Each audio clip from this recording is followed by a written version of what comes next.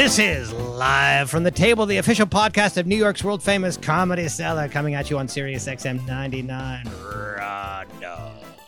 And the Laugh Button Podcast Network. Dan Natterman here coming at you in studio. Joining me via Zoom all the way in Wells, Maine, we have Perry L. Ashenbrand and Noam Dworman, the owner of the world-famous Comedy Cellar. We're waiting for Pete Lee to come join us, but meantime, how are things going up in Maine? Sorry I wasn't able to join you. It's been sort of a hectic week. Yeah, Dan, we were disappointed that we didn't get to see you. We were hoping that you'd come here. Well, like I said, it's been a hectic week. It's been a lot of, mainly just obsessing and, but you know, that can be a full-time job. I'm 60% of the way through your book. Okay. And any comments? I'm looking forward every night to reading it. Oh, wonderful. I think it's fantastic. That's the highest compliment you could give, obviously. Thank you so much. I'm wondering what's going to happen.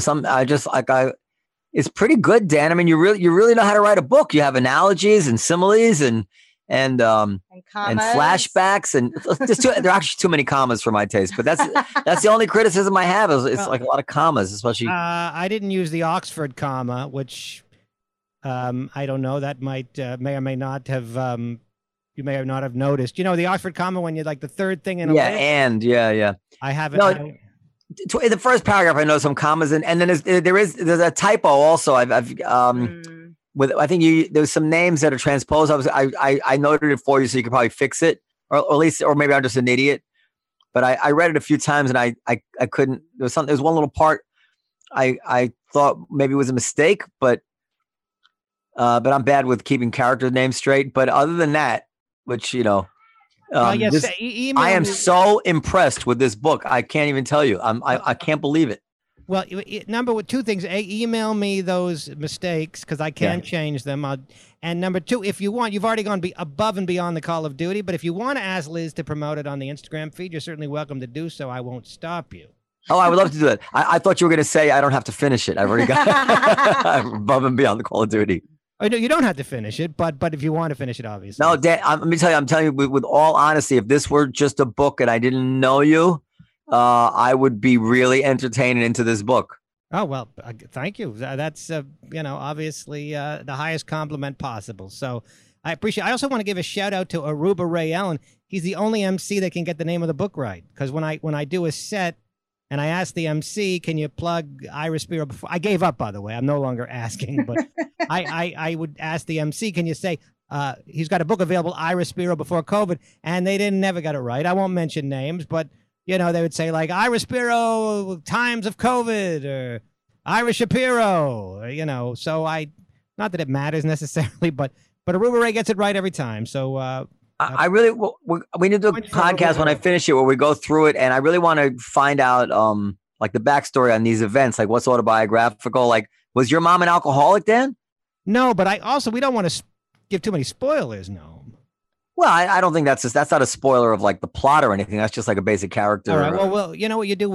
You'll email me any questions you have, and I'll decide whether or not I think it's a spoiler. Yeah. And also email me those mistakes. Oh, I hate to hear it, but if there's mistakes, they should be corrected. Nobody else seemed to notice, but it could be me. I really do get. I get the wrong name. I used the wrong name. Yeah, it was in the tennis match, and somebody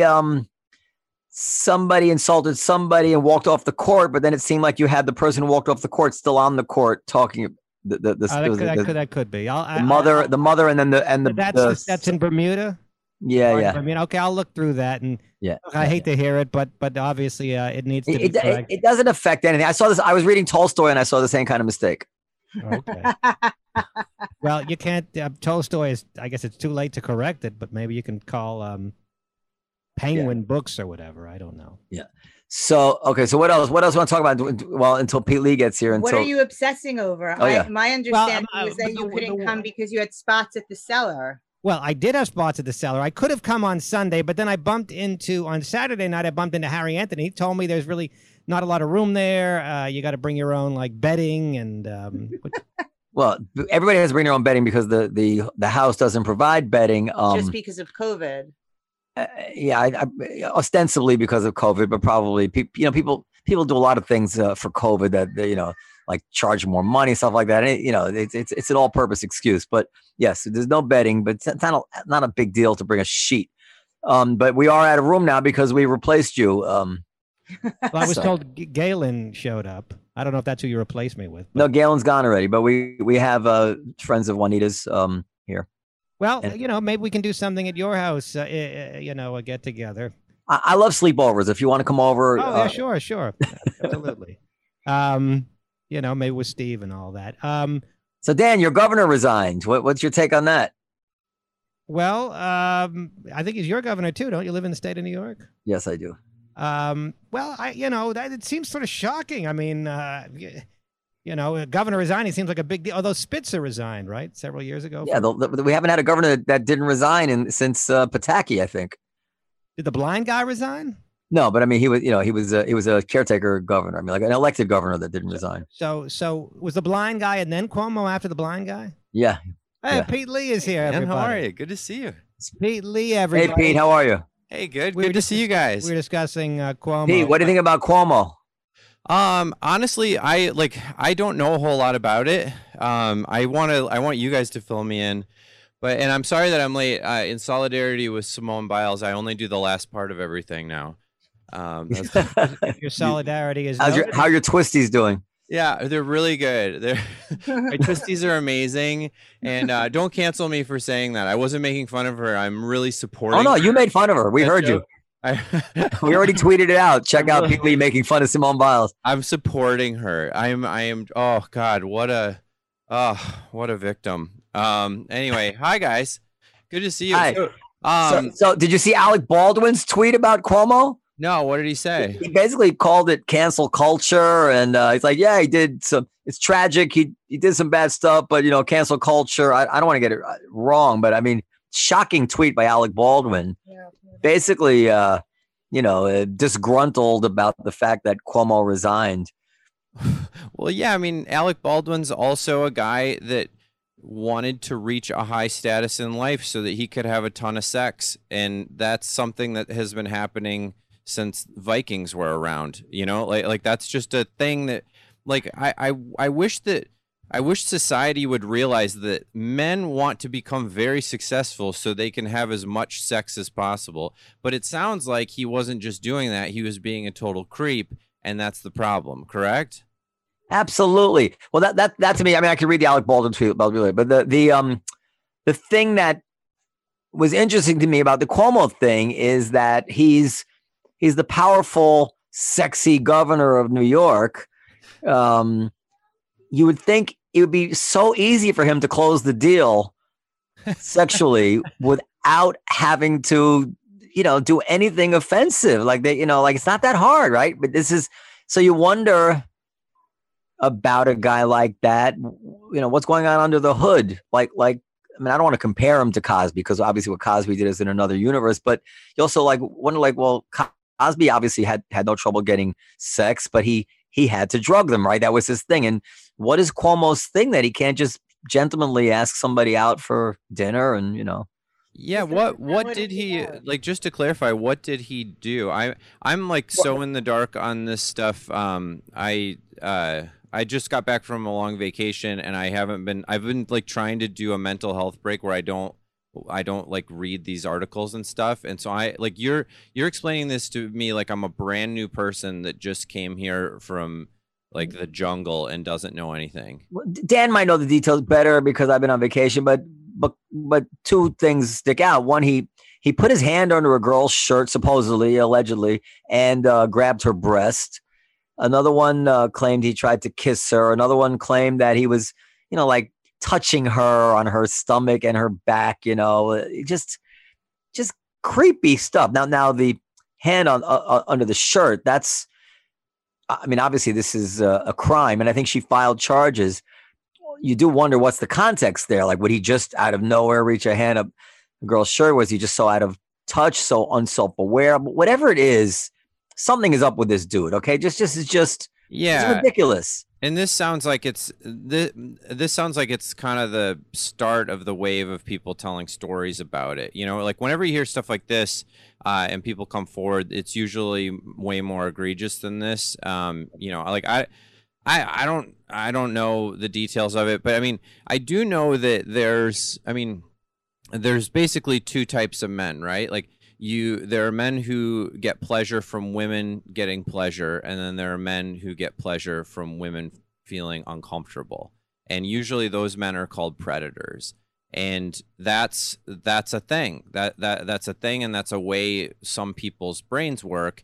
And generally speaking, we don't let those men be in society, or we make them suppress that, right? You know, it's just a part of it's a part of whatever our monkey brains are, and it's a slight subsection of men. But it sounds like he has that, where being the governor isn't enough for him. He has like being like having high status and just getting sex isn't enough for him kink wise. He needs the girl to be uncomfortable. I'm assuming a lot here. But, yeah, you are. Yeah, I'm definitely assuming a lot, but if that's the case, that's terrible, you know? Well, there certainly are people like that are in that category that do enjoy making women uncomfortable. There's others that might just be clumsy and unaware. Well, it could be that his batting average was so high that this became, you know, like that he just went to his head. Like if there's 12 women or whatever it is that complained about him, but if he's doing these things routinely, you got to think that maybe 4 out of 5 times it succeeds, you know, and he just got into these really bad habits. Look, I don't want to excuse the guy in anything, because I'm a boss. And this stuff is it's just reprehensible. But what I find more interesting, though, in a way, is the politics of it all. I mean, you had people crying real tears, ready to throw themselves in front of tanks like Tiananmen Square if Justice Kavanaugh were confirmed. And the accusations against Kavanaugh was that he groped over a bathing suit. He tried to grope a girl drunk on a bed at 17, you know. And at the same time, you know, just like 2 weeks ago, the Democrats are now putting forth this clean slate bill, which means that anybody who commits a crime, you know, before a certain age, the record will be sealed and expunged, which is proper, I think, and usually what liberals believe. But with Kavanaugh, I mean, they were just, you know, he had to be stopped, right? And I see people like sad about Cuomo, and some people are really furious with him. But for the most part, they're not reacting with the outrage. They're not ready to throw themselves in front of tanks. Hi, Ilya. Hi, Ilya. People like the guy, you know. Yeah. Kavanaugh seemed like a frat guy, and people just didn't like him. And people, once you like somebody, once they're your friend, or once you like them, it's very hard to, you know. Yeah, that's true. That's human. So the first thing I looked up when the Kavanaugh thing, you'll recall, the listeners will recall, the first thing I looked up was like, what would be the rule about if a 17-year-old did something like this, assuming he did do it, would this crime stay on his record if it were even a crime, and how long would it be? And in almost every state, a low-level thing like that, if he then put together 10 or 15 years, whatever it is, of no other violation, his record would be expunged and sealed and all that. And so I thought the Kavanaugh thing from day one, I was like, well, even if he did it, I mean, why would we, you know, who would hold a 17-year-old's thing against him? Especially liberals. Liberals are the ones who would, you know, want to put a murderer. They'd a romantic story of a inner city kid who, you know, committed assaults and then made his way to the Supreme Court. That would be a wonderful story. And I agree with that, you know, but a 17-year-old drunk guy does one thing. Anyway, so, you know, you just compare it to how the whole Cuomo thing is handled. But it's such a trite observation. I almost... yeah, I mean, to boot what you were talking about, Dianne Feinstein, the ranking member didn't consider it to be credible, which is why she sat on it for weeks and weeks. And only when her staff said, let's release this, let's go for it, because nothing else sticking to him, that it became a thing. Should I give Ilya, Go ahead, Dan. introduction that we are Yes. famous for on this podcast. Yes.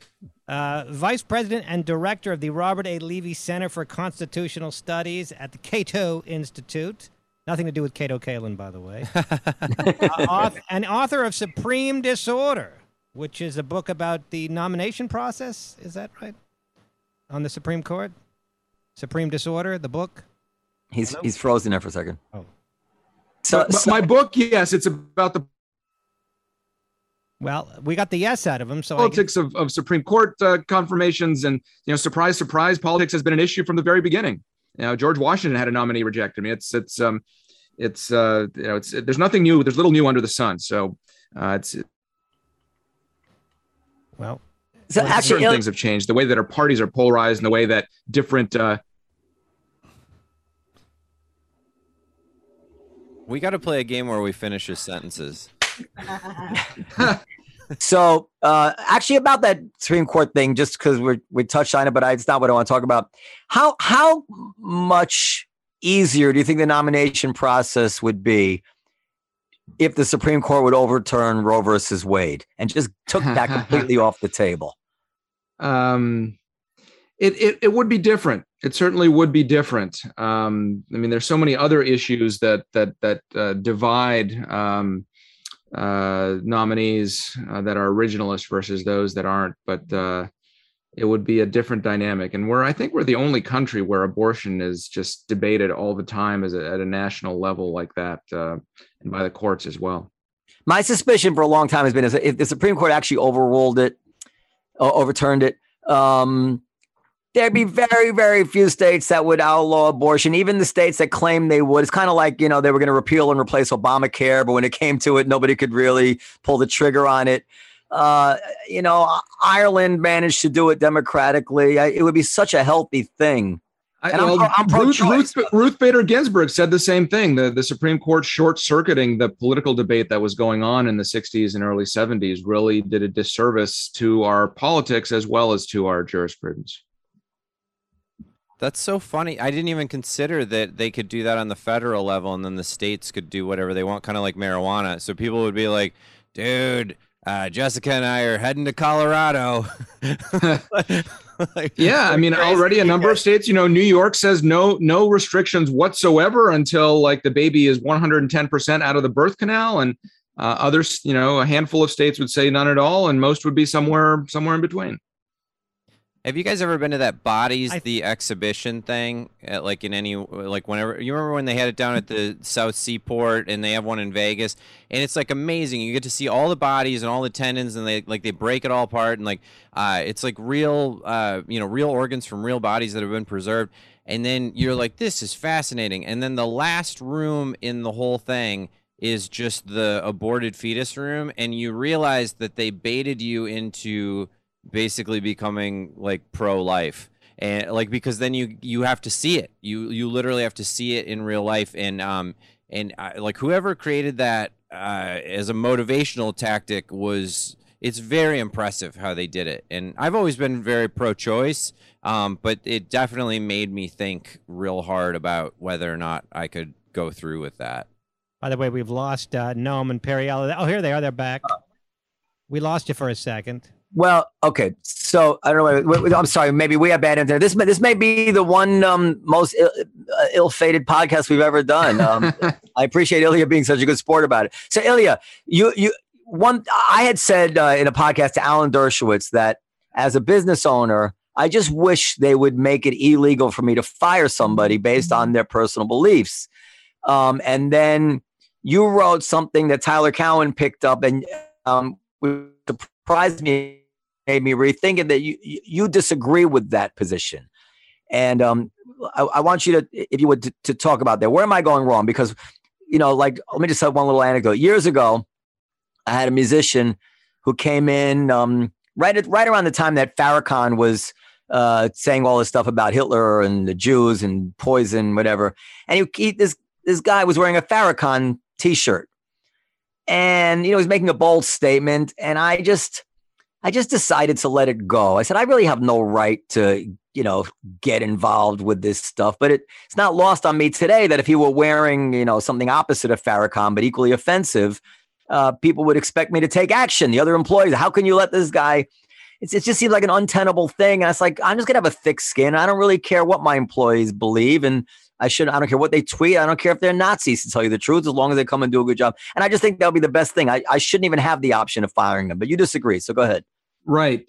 So what caught your eye, what caught Tyler Cowen's eye, was a letter to the editor of the National Review in response to an article by Eric Kaufman proposing this, as you said, to ban or to add civil rights or employment discrimination law protections for ideology or political belief. And I said, well, that's a lawyer full employment act. It adds another barnacle onto the crusty hull of employment law.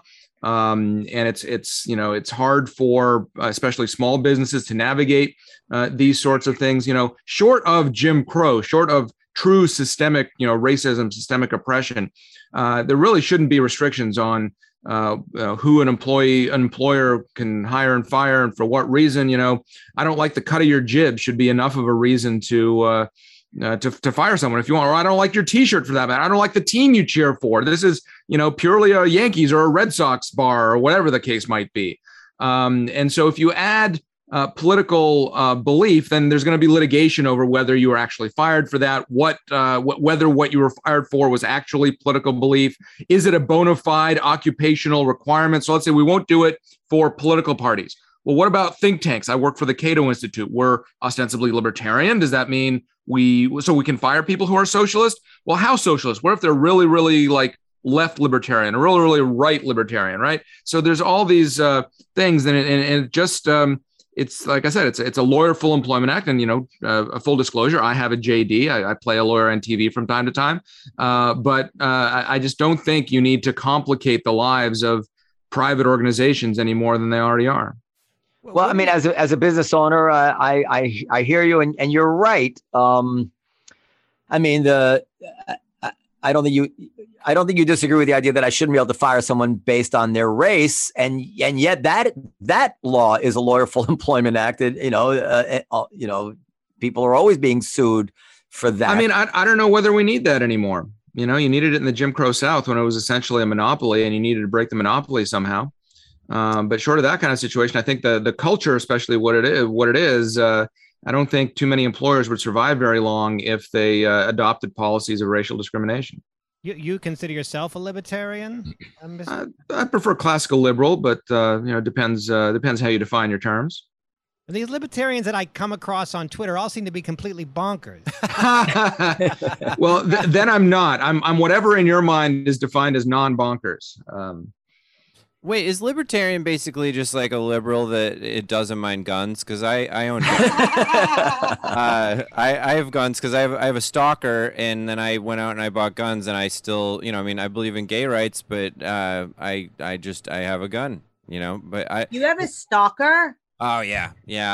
He's in trial. I think there's a T-shirt or an internet meme about like a gay couple that protects their marijuana with guns. But it's not having it's having maximal liberty. It's the idea behind the U.S. Constitution. We create a government to secure and protect our liberties. Because if we didn't, I'm not an anarchist. If we didn't have government, people would be warring with each other all the time. It's just, armed gangs constantly, things like that.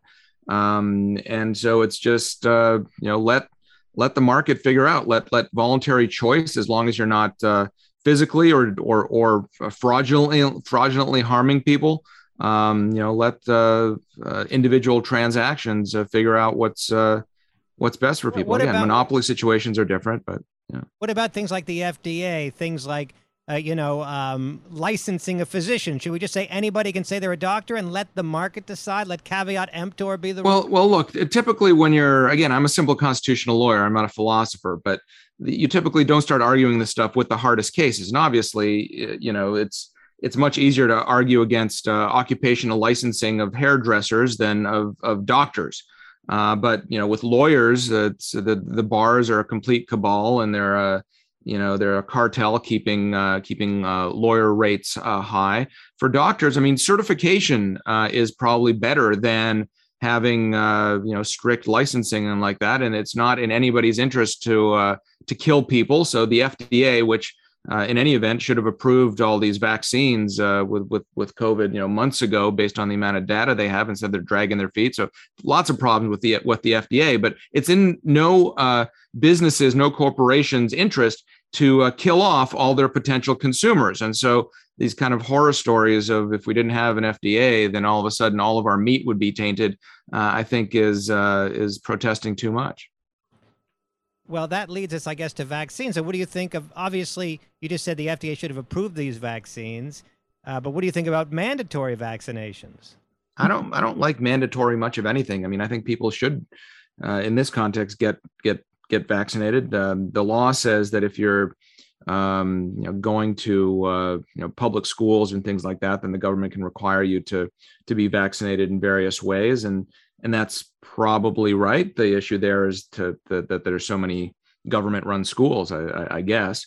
But I think in the COVID context, yeah, everyone should get vaccinated, but I don't think it's the role of government to require that.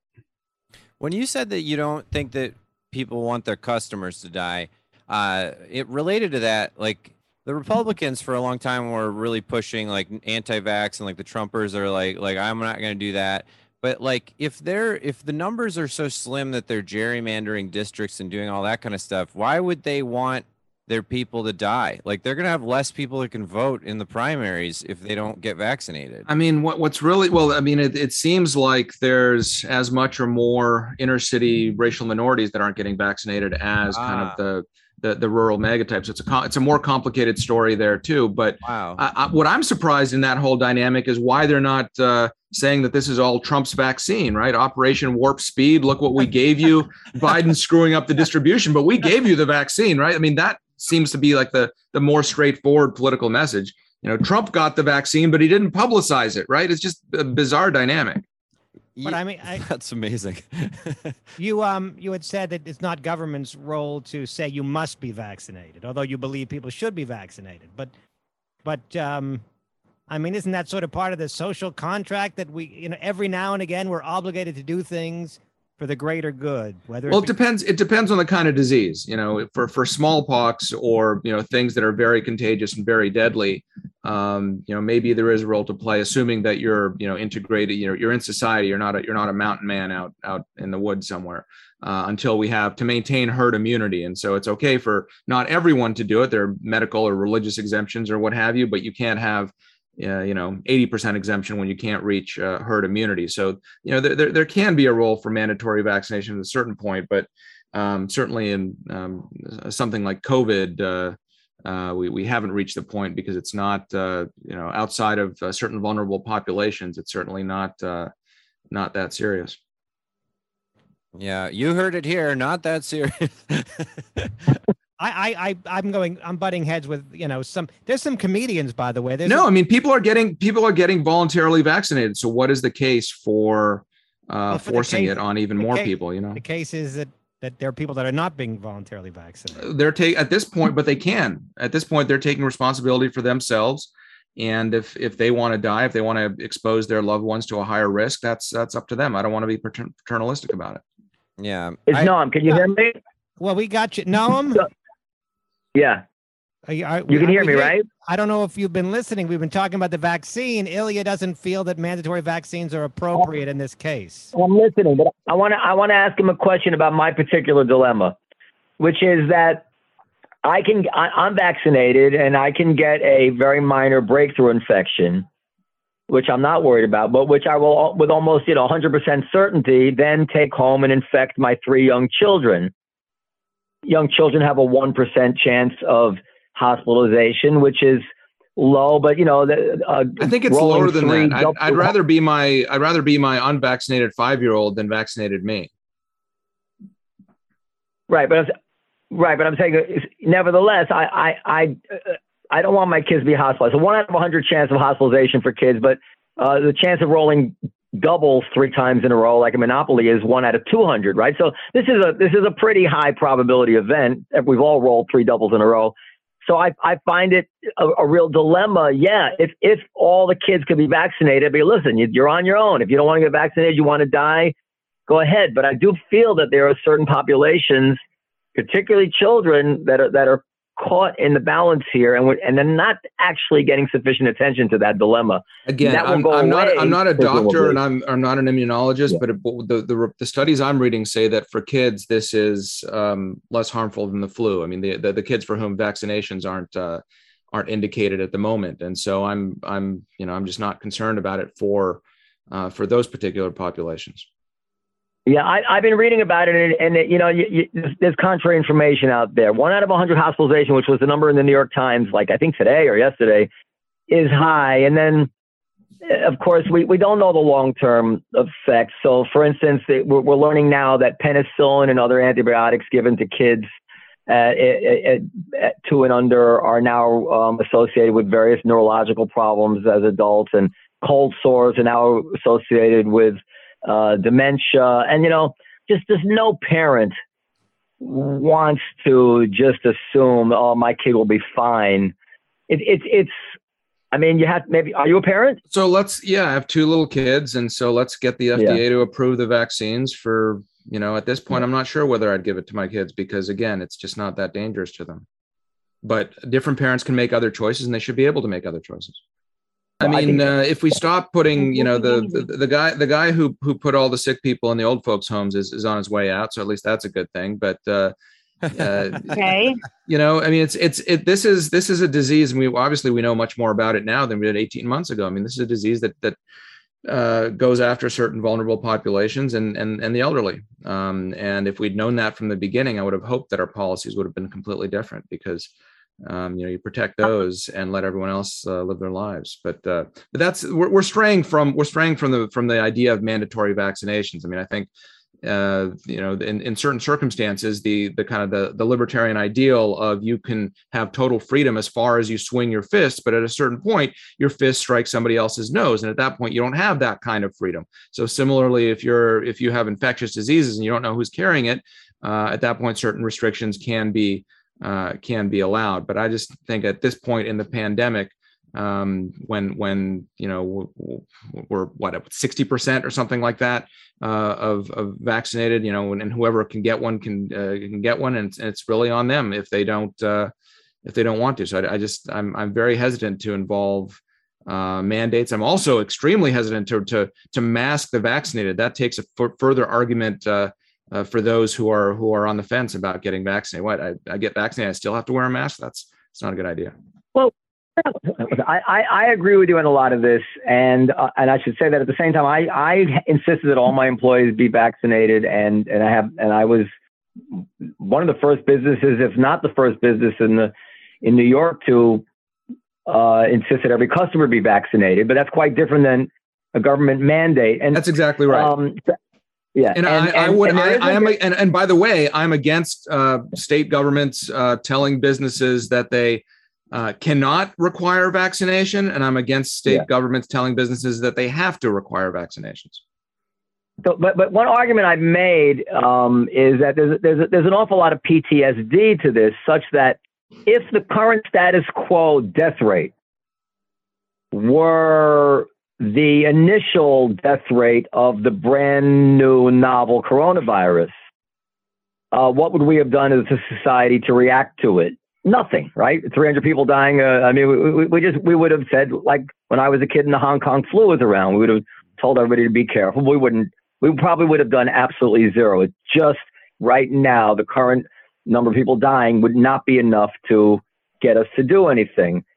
But because of what we've gone through, it's hard for us to see it that way. So you agree with that? Yeah, I totally do. And I think it's terrible that it's gotten politicized. And by the way, you would have predicted ahead of time that, conservatives who are afraid of disease, afraid of, unhealthy, impure things would be the ones who are more protective rather than, so it's unpredictable how the politics, and obviously Trump is tied into that. Lots of things are tied into that, but it's unfortunate and surprising how things have turned out. The argument that I think vaccines are a good idea, but I don't think they should be mandatory, is not the argument I'm usually hearing. Usually I'm hearing people that say mandatory vaccines are a bad idea and the vaccine is a bullshit conspiracy that doesn't work. Yeah, I see a lot of those are the arguments I tend to come up against on libertarian Twitter to the extent that I'm Well, then, involved. yeah. Well, like I said, I'm not the bonkers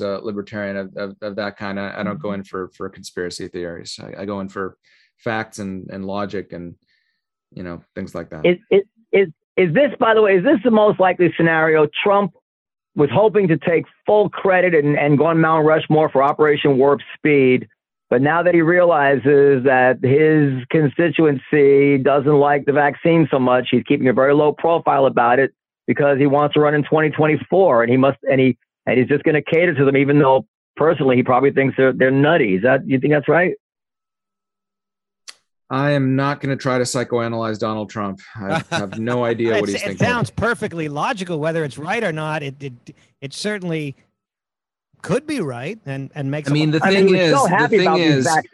I think at this point he can do anything, and that just becomes the position of his supporters. So I don't think he needs to calculate that much. He's got this group of people that'll follow him. He could change his mind on something, and his supporters will say, well, yeah, that's obviously always been the correct thing.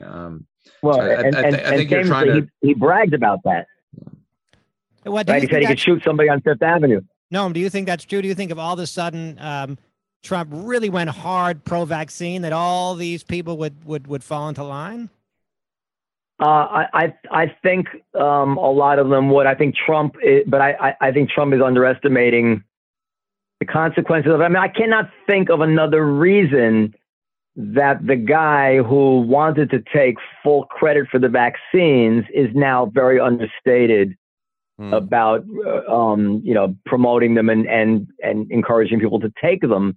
There's got to be some logic to that. Whether the logic is accurate, it's smart, whether he's reading the room correctly, that's a whole other matter. But he has to have some reason for this, and it bothers me. Can I get back to because they're kind of related. Is everybody still there? I can't hear. Is everybody still there? Yeah, we just had a pause. Like in normal conversation, there's just a pause where we all listen and take in what you just said, and we all think about it. This is an unusual podcast. We're actually thinking and we're considering what everyone's saying. This is amazing. Yeah, on a podcast, that pause was unreasonable. Look, I mean, this is the issue of mandatory vaccines. I don't mean with respect to COVID, but in general, is one that libertarians debate all the time. There was an issue of Reason Magazine, which is the most prominent libertarian publication, a couple of years ago about whether mandatory vaccines are ever proper. I don't mean, again, not for COVID, but like, mumps and measles and all the kind of the standard ones. Rubella. Right. All of those. But the social norm also used to be quite tolerant of people's wacky opinions and defending people's opinions and being a criminal defense attorney defending sex offenders and all these things which Twitter descends on and makes people capitulate. And what we really would like to see is the social norm turn back into kind of a spirit of the Bill of Rights that we kind of used to internalize in our everyday life, and that's just gone. And I was desperately trying to find some quick fix with some law, but Ilya is right. You're not going to be able to fix it that way, I think.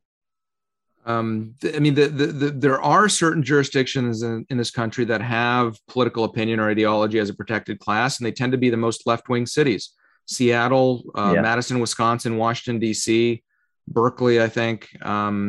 It's a progressive idea of what's appropriate to think and to restrict employers in various ways. Noam is unique among, I don't know, he's not entirely unique, but he's somewhat unique among club owners in that the more he doesn't like what you think, the more he disagrees with you politically, the more you're likely to work here. Yeah. I agree with that. I like that. Think about the diversity of thought just on stage here. That's actual diversity, not just different colored people of the same who all think alike. We have that too, though. We have the other kind of diversity as well. But yes, Noam, because in part because Noam just likes to argue with people. So the more you disagree with him, the more he wants you here so that he can berate you. Yeah, but listen, real diversity that comes about through, I hate to use the word organic way, is a beautiful thing, and is actually the cliche. It's true, is America's strength. I actually do believe that. But this manufactured diversity, which is not diversity at all, is, I think, the death of this country. It's tearing us apart. Anyway, Ilya, what can we talk about right at the end? What's on your mind as the hot issue facing the nation right now? What's on my mind? Unless you have a comedy question, you can ask that too. Do you have a question about my special Tall, Dark, and Pleasant? We have Showtime? to talk about Tall, Dark, and Pleasant. Honestly, let's get that in. Tall, Dark, and Pleasant. Just watch it on Showtime. On Showtime, Pete Lee's special. Yeah. And I guess you've just described it. It's tall, he's dark, and he's pleasant. I'm tall, dark, and I'm pleasant. There's a new move over, Ray Donovan. There's a new badass on Showtime. That's my line. That's my line that I came up with. He's also a favorite of Jimmy Fallon's. I don't know if you guys are friends out.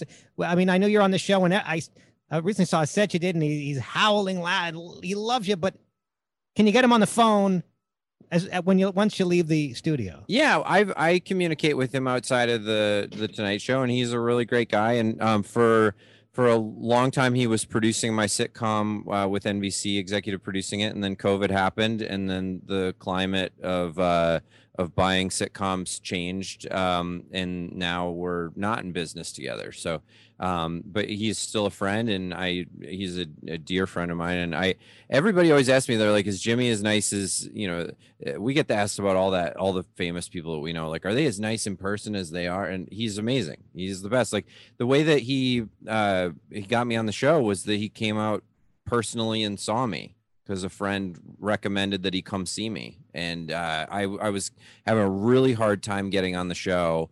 They had a series of bookers that weren't into me. And then a mutual friend, Dave Kimowitz, who's now passed away, he actually asked Jimmy to come see me, and he came and saw me in person.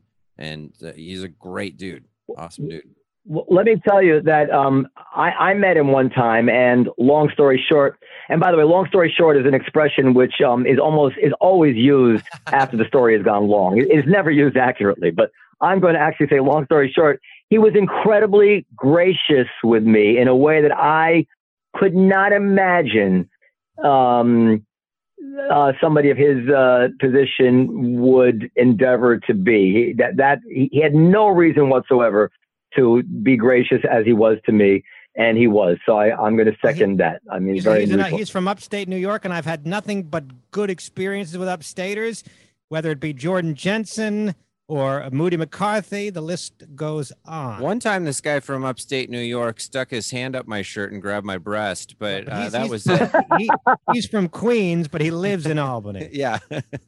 You can't trust those Albany. Ilya. I was in Western New York earlier today in Buffalo. I was visiting my dad for his 85th birthday in Toronto yesterday, and came back through Niagara Falls and Buffalo and flew home. But those are some weird rules. I got one last question for you.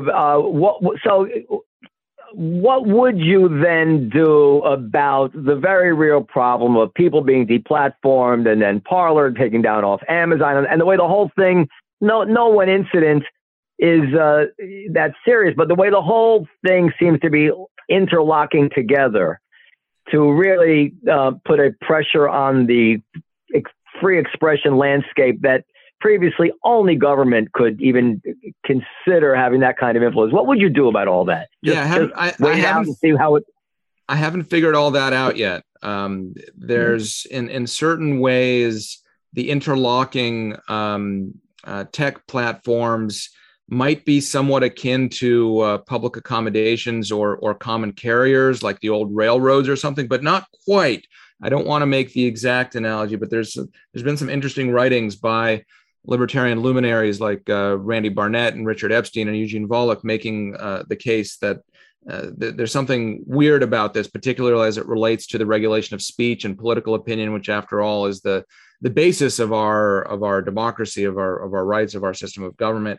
So I'm uncomfortable with what's going on, but oftentimes government is even worse than whatever the problem you've identified. So I don't think antitrust law is the right way to do it. I don't think, those who are going on about Section 230, the the immunity from liability for libel. I don't think that has anything to do with it. But I'm still working through. It's obviously a new challenge. And by the way, it's not all tech companies are the same. So hosting Parler is a different sort of thing than having a forum for discussion like Twitter, which is a different thing than selling books like Amazon and deplatforming a particular book that's politically incorrect about transgenderism or something like that.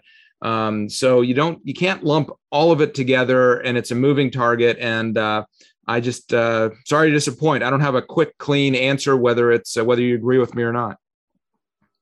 It seems to me that it's the kind of problem which a brave, selfless leader of one of these companies could have a big impact on. If he would just dig in and say, enough of this, I'm not doing it, except for the following scenarios which track current Supreme Court jurisprudence, and you don't like it, tough shit. Well, look, I mean, Zuckerberg has invited regulation because he knows that he's the incumbent. He knows that he's the big boy, and if you have regulation, he'll easily comply with that with his team of lawyers and accountants and everybody else, while would-be competitors get shut out. That's what big established incumbent firms always do. So I'd be wary of taking the direction of any one of them saying, please regulate us in this manner. Yeah, I agree. I just wish that more companies and these tech people would just stop buckling. None of them believe it. They, I'm sure in their private conversations, they're not actually offended. It's not just tech. What about Pepsi? What about the airlines? What about banks? Yeah, that's what I meant. Yeah. I meant all that. Yeah. Just stop that. That's like, this gets back to the social norms. They just got to say, no, we just don't believe it. We you know what? We could survive it. Yeah, we didn't like what he said, but we'll survive. It's all right. Or even the New York Times, right? The editors are quailing at their 20-something staffers in their Slack channels who demand various people's heads when they're politically incorrect. Ilya, they feel unsafe. All right. Well, I guess we got to go. But the lobsters are here. I'm in Maine. Ilya, you're located in D.C. Where do you actually hang out? Falls Church, Virginia. You're from Toronto? In Virginia. I was born in Russia. We immigrated to Canada when I was little, and then I came to the U.S. I'm one of the few people you'll meet who's naturalized twice in his life. And I like to say that, like most immigrants, I do a job that most native-born Americans won't, defending the Constitution. Well, spasiba for coming on the show. My pleasure. Volok is like that too, right? Volok is what, Ukrainian or something? Yep. Yeah. Well, I guess, and there's a bunch of people who have firsthand, experience or directly hear from their parents with how things can be horrible, who seem to value freedom more than those of us who take it for granted, having the privileged lives. I'm also a first generation American. My parents are from Montreal. So I guess I don't get full credit for being a son of immigrants because it's just Canada. But I went to Montreal for my bachelor party. Yeah, it's a fun town. Oh, yeah, you're allowed to do stuff there. So anyway, we'd love to have you. We'd love to host you at the Comedy Cellar sometime if you ever get to New York.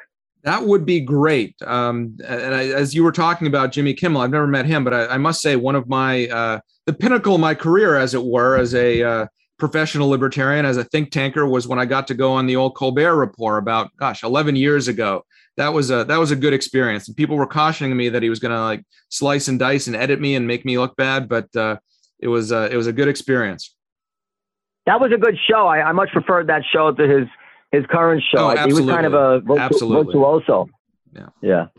All right, sir. Well, it's a pleasure to meet you. I'm sorry that you couldn't spend more time looking at Periel, but our internet, a phone tie-in seemed to be much better. And Mike, you'll have to figure out some way to edit out all the funny stuff in the beginning to make a podcast out of it. Mike, I don't know if you have access to a microphone, but I presume you're listening to.